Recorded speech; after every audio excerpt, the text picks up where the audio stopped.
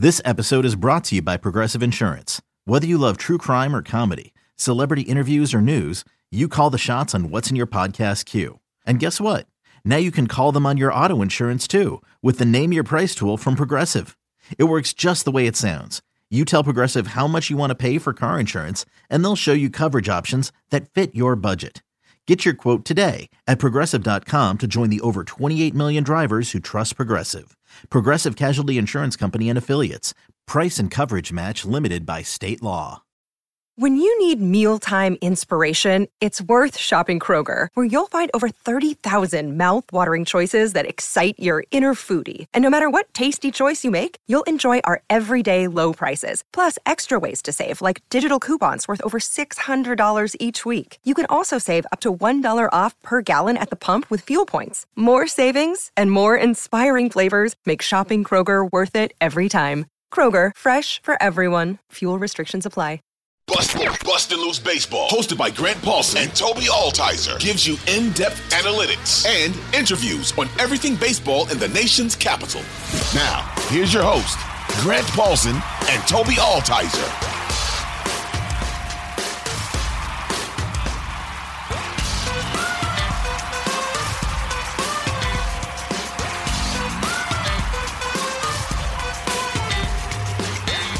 This is Bustin' Loose Baseball. It is episode 69.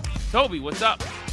Yeah, I mean, the Nationals are undefeated in the Dylan Cruz era, so it's kind of nice to see that the boys are playing well, and not only playing well, but playing well at Nationals Park, something we haven't been able to say for pretty much most of the season. So good to see the boys finish that streak, get Dylan Cruz signed. I mean, a lot of good things happened at Nationals Park over the weekend. A sweep, and the Nationals didn't get swept. They did the sweeping. They're the ones holding the broom. Amazing. Had not happened in 2 calendar years, had not happened in over 100 series. You got to go back to 2021, and they did it. The final game of the series on Sunday, kind of going away. They led by 2 after 1. They led by 3 after 3. They led by 5 after 4, and they won 6-1 in the game. Got a really good start for Mackenzie Gore. If this was earlier in the year or at a point in his career where he's allowed to go 105, 110 pitches, and he might have thrown 6 or 7 innings in the outing. But instead, 5 innings at 90 pitches, scatters 4 hits, scoreless, 8 strikeouts. I think I read somewhere it was the 4th start in his career where he'd gone at least 5 innings without giving up a run, punching out 8. Looked like he was in control. Really, really good and encouraging sign for Mackenzie Gore. Well, and you bring up Gore, and I think it was the same thing the day before with Josiah Gray. He went 7 innings, only 87 pitches.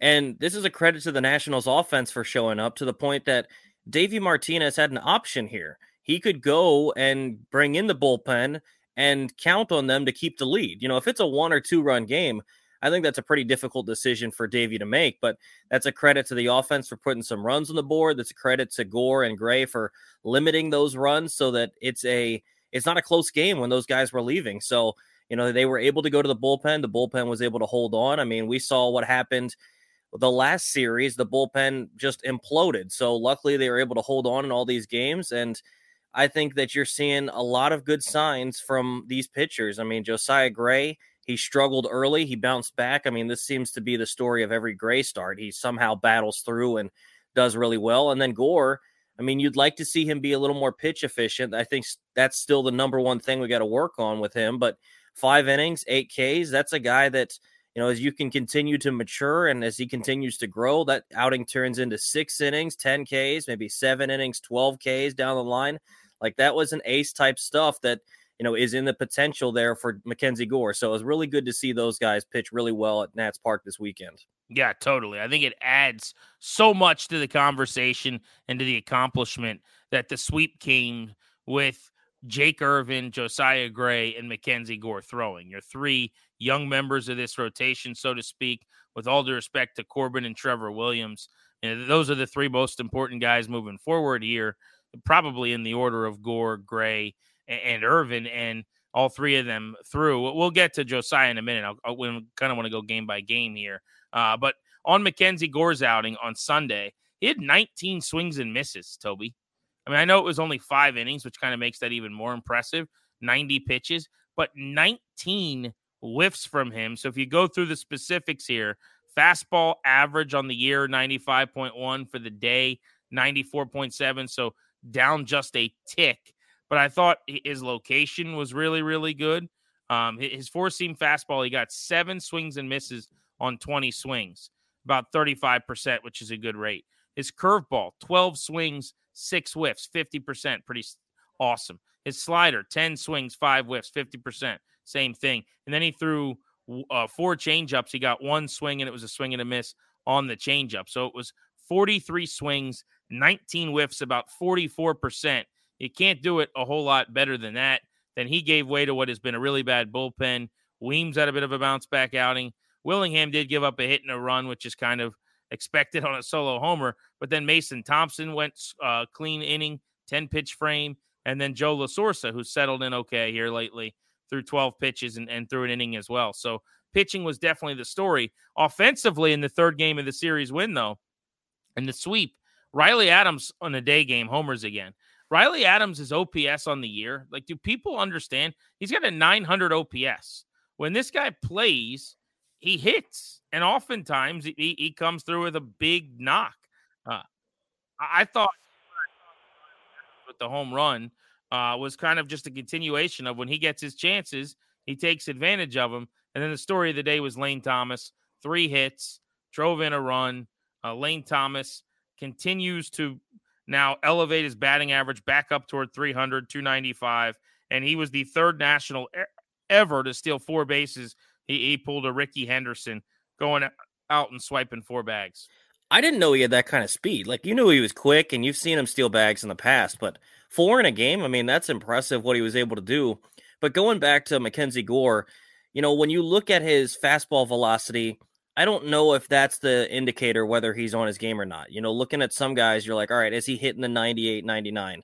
That's not where Gore's at. I think he's more so, can he command that fastball? Because you see him at times, he's only throwing 94, 95, but guys can't catch up to it when it's up in the zone and when he's hitting his spots. So I think for him, you know, Mason Thompson has talked about this in the past with how he used to be. He was looking more so at what the radar gun was saying as opposed to location and the swings that they were giving him at the plate. I think that's kind of what he needs to do with Gore, where Mason Thompson got away from that and said, let me focus on location. That's kind of the thing with Gore. Like, he might only throw 94 in an outing, and that's okay because he still gets swings and misses with that. And that's not even looking at his other stuff where he was getting swings and misses with the curve. You mentioned a changeup in there, which he hasn't thrown a whole lot this year. So as he continues to develop, I think it's more so looking at his command and just continuing to be better with his location. And then, yeah, I mean, it's so good to see the offense get things going. And like you mentioned with Riley Adams, all that dude does when he gets in the lineup is hits. And he's not in the lineup very often. You almost look at it, and nothing against Riley Adams, but whenever you see that Keibert Ruiz is having a day off, you're almost like, oh, man, I wanted to see what Keibert was going to do today. But every single time, Riley Adams comes through and gives you a home run or comes up with some big hit or has an extra base hit somewhere in the game, and you're like, well, you know what? Riley Adams isn't so bad. So it's an odd spot where they're at, but it's always good to see Riley Adams in the lineup and producing. All right, I'm going to put you on the spot because I think people at home can play along and it'll be fun. But I mentioned Lane Thomas became the third national ever to steal 4 bases in a game. Do you know who the other 2 nationals who stole 4 bases in a game were? Did you see this stat yesterday? I think I saw it. I know Trey Turner. I think that one's pretty obvious. Yeah, and the other one is the interesting one for people playing along here. Do you have it? I don't remember who I saw. I'm going to go with a speedy outfielder, but I don't know if it's right. Michael A. Taylor? It is Michael A. Taylor, June of 2018, and then Turner, June of 2017. They did it actually, believe it or not, almost a year apart to the day. Turner did it of June 18th, 17, and then on June 17th, 18, Michael Taylor did it 364 days later, which is pretty crazy. Thomas does it in a 3-for-4 game. Dominic Smith's really heated up, by the way. 2-run single in the first inning gave the Nats a 2-0 lead. Over his last 4 games, he's 6 for 13, 4 driven in, finished 2 for 4 with a couple batted in. He's a guy, if you want, multi-year contract for someone who could play first base and help save your infield of some errors, that maybe they could try to make calls on. I don't think they'll get much for him, and I can't imagine that there's a huge market for a first baseman who doesn't hit for a lot of power. But another veteran on this team who's kind of surging right now, they're going to trade Candelario. You'd like to think they're going to make calls on Ildemaro Vargas. I would just put Dom Smith in that conversation where if I'm Mike Rizzo, I look at teams and I got a list that I'm being handed of, hey, here's bad defensive teams that could use some help at first base. Maybe I just call them and see what the price might be coming back for Dom Smith. Yeah, I mean, I don't know that any team's going to be super thrilled to get a guy that doesn't hit for a lot of power at the first base position, but he's got a decent average, gets on base, and like you said, plays great defense at first base. So if you want to improve defensively, Dominic Smith could help, and obviously Jamer Candelario has been really good defensively this year as well. So I think you got to factor that in with Jamer instead of just the bat, which is kind of what we expected when you signed the guy. You expected maybe to trade him as a guy that can get you some extra base hits, maybe some homers, but his defense this year has been fantastic as well. So going back a day earlier to game 2 of the series sweep, you referenced Josiah Gray's performance. Gray in that game had 13 swings and misses. And I mean, this guy's now just throwing a ton of different pitches. We've I thought done a good job on the pod highlighting like how different his repertoire is. But if you look back to his outing, I don't know if you saw his pitch breakdown. So he only threw 87 pitches, I think it was. But he threw 23 sliders, 19 curveballs, 17 cutters, 9 sinkers, 7 changeups, 7 sweepers, and 5 four-seam fastballs. I mean, so that's by definition, that's 7 different pitches he threw. And, 4 of them he threw between 5 and 10 times. For the most part, it was slider, curveball, cutter.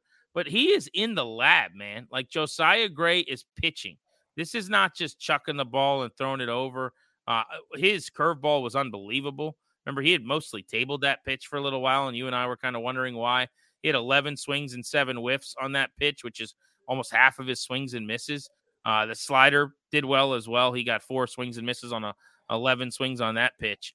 But, it's fun to watch him at this point because he really is, I hate to use this kind of cliche term, but it's like an artist out there, man. He's adding, he's subtracting, he's tinkering with grips, it seems like, as he goes. Like, it's pretty cool watching Josiah Gray right now. Yeah, and I mean, he starts the outing and you're like, uh-oh, JoJo doesn't have it today. He's walking guys, he can't find the zone, but he finds a way to get through those first couple of innings. I think at one point he'd thrown 25 pitches and only 10 of them were for strikes.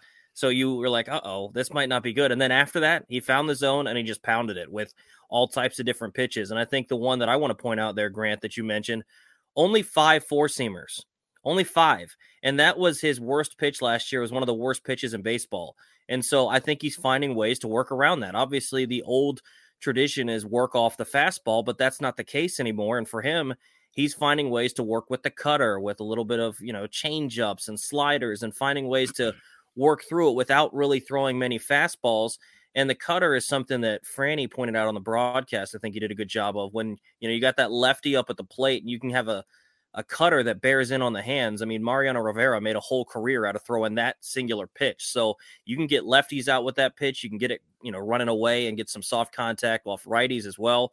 I'm excited to see him the rest of the season because he's just an interesting guy to watch. When you watch a Gore outing, at times it just looks dominant, right? 5 innings, 8 Ks. It doesn't look like guys look real comfortable up there at the plate. That's not always the case with Josiah Gray. Guys look like they're ready to go, but he gets soft contact. He finds a way to miss barrels, and he just battles every single time out. So I think that's why, I know JoJo is one of your favorite guys to watch. He's kind of endearing in that way, that he's not overpowering guys. He's not blowing you away with the fastball. He's just finding a way to battle through and grit through every single outing. And it's been an incredible year for him doing just that. Hey, it's Kaylee Cuoco for Priceline. Ready to go to your happy place for a happy price? Well, why didn't you say so? Just download the Priceline app right now and save up to 60% on hotels. So whether it's Cousin Kevin's Kazoo Concert in Kansas City, go Kevin, or Becky's Bachelorette Bash in Bermuda, you never have to miss a trip ever again. So download the Priceline app today. Your savings are waiting. Go to your happy place for a happy price. Go to your happy price, Priceline. Yeah, absolutely. He is. He's scrappy, like this team is. I wanted to go back to the beginning of the start, though, that you referenced. 4-pitch walk to Wade right out of the chute. And he was right around the strike zone, but didn't get a couple calls, and he walks him on 4 pitches. Then on 5 pitches, Peterson walks with 1 called strike. And so you're 9 pitches in, runners first and second with 2 walks. The whole thing changes. He gets ahead and then gets Davis to strike out. and then he gets a first pitch ground ball double play from Michael Conforto in the cleanup spot. So he's out of the inning fairly efficiently after 8 balls in his first 9 pitches. And I think it was like 4 pitches later, he's out of the inning with 3 outs. Then he starts the second inning against Yastrzemski with a 4-pitch walk, and you're thinking, to your point, oh no, like this is going to be ugly. 3 pitches later, he gets a ground ball. Then he ends up getting another second strikeout, and then a first pitch ground ball out. And that was kind of the end of the road in terms of concern for him for the day. Overall, as you mentioned, it's one of his better outings. 7 innings because of the depth that he went into the game with just 87 pitches. He had a stretch later where he had 3 straight 10-pitch innings. That'll get you deep into a game, right? 4 hits, 1 run, just 4 strikeouts, 3 walks. You'll take that every single time. And it was just, I thought, we've been saying for a while, he was due to have one of those outings where you feel good about how deep he went into the game and the efficiency, and it just hadn't happened, and he finally did. Which brings us back to game 1, and perhaps maybe the most surprising of the performances for the Nationals of the what I like to say the young pitchers that matter. Jake Irvin has thrown a couple times against the Giants. Like Josiah Gray this year, he owns the Giants. I mean, two of his best starts and Gray's best starts have come against this pretty good San Francisco team. For Jake Irvin, 6 2/3 of 5 hit 3-run ball, striking out 9. And he ran out of gas in the 7th, or else the line would have even looked better. Would have been a 7-inning outing with a hit or 2 fewer and maybe a run fewer, flirting with 10 strikeouts. But kudos to Davey letting the big fella just be a workhorse. He threw over 110 pitches. Scherzer like 111 pitches, 75 strikes. And for him, when you really dial in, the peripherals and some of the things from his breakdown in the game, he had 13 swings and misses. The pitch that was really, really good for him was his fastball at the top of the zone. He got 9 swings and misses on his fastball. He threw primarily 4-seamers 46% of the time. He threw curveballs 26% of the time, and then some 2-seam sinkers 18% of the time. But what I liked about his outing from a pitching standpoint in terms of like pitch selection, Toby, this was, I don't have the numbers in front of me from his other starts, but it felt like by far the most changeups we've seen from him. He threw 11 changeups, which when you're throwing 111 pitches, 10% of your pitches are changeups. There's been outings where he threw 1, 2, 3 changeups. I thought that really helped him. Yeah, I mean, when we talked about this guy when he first got called up, we thought he was going to be a 2-pitch guy, maybe makes a couple of spot starts here or there, and then goes to the bullpen. But, as long as he can continue to throw other pitches other than just fastball, curveball, I believe is his other pitch, or slider.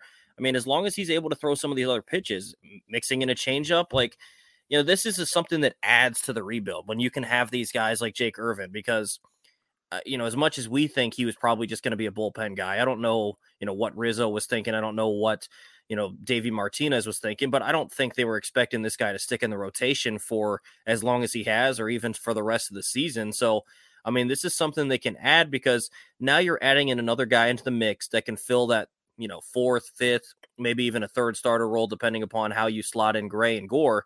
That's something that is nice, because you've got Rutledge still to come. You've got Cavalli still to come, Cole Henry, all these guys, Jake Bennett. At some point, these guys are going to get to the majors, but having a guy like a Jake Irvin that is continuing to produce like he has, and not just the first time facing guys, that's something that we saw with Gore at times. The first time he'd face the lineup, they couldn't get used to him. And then the next time through, they might, find something on him, or the second outing against that team, they might find something. Another good outing from Jake Irvin against the Giants, where this team knows what he has. They've seen him before, and he was still able to go out there and execute and be efficient. So, heck of an outing for Jake Irvin. Probably, I think you could say, the best of his young career so far, and it's an encouraging sign. Yeah, it just, part of the sweep makes it that much sweeter, I think. How about C.J. Abrams for the first time in his career amid this sweep, going back-to-back games with home runs in games 1 and 2 of the series, went 2 for 4 with a bolt in game 1, went 2 for 5 with a bolt in game 2, a combined 3 RBI while going 4 for 9 and scoring 4 times, and another stolen base at the start of this series. He is the king right now of getting called out on a steal, by the way, in real time, only to have it overturned by review, which has now happened 3 times for him over the last couple of weeks. But the hot stretch that we continue to document for Abrams continues. 310 in his last 7 games, 370 in his last 15, 321 over his last 30. And the slug now is up 100 points from last year for the 22-year-old who seems to be breaking out as we continue to discuss. Yeah, I mean, you've seen flashes all throughout the year. You've seen him go second deck at times. You're like, okay, there's a little more power than maybe you thought. I think you're seeing now that he's getting more comfortable at the plate overall. He can change his approach. He can, first two pitches, maybe try to drive something or shoot something the other way. If he gets a breaking ball in the middle, he can turn on it and hit it over the outfield fence for a homer. I mean, this is something that I don't know that you expected a whole lot of homers out of this guy, but he's now at the 10 home run mark. And I don't know that you would have expected him to get to that after what we saw last season, where, the narrative coming in was a soft hitting shortstop. And for the most part, it's not like his average exit velocity is way up there in the majors. It's not like it's anything impressive, but he can run into it every now and then. And we'll see as he continues to grow as a player. I mean, if you were to take his stats over just the last 30 games, like you said, he's a totally different guy. It's a guy that you would be talking about as an all-star if you took just the last 30 games and put it over a season. This is a guy that's been such a different player really over the last month, and then especially in that leadoff spot. I think he's taken ownership of that. He wants to get on base. He wants to steal bags. He wants to create havoc on the base paths.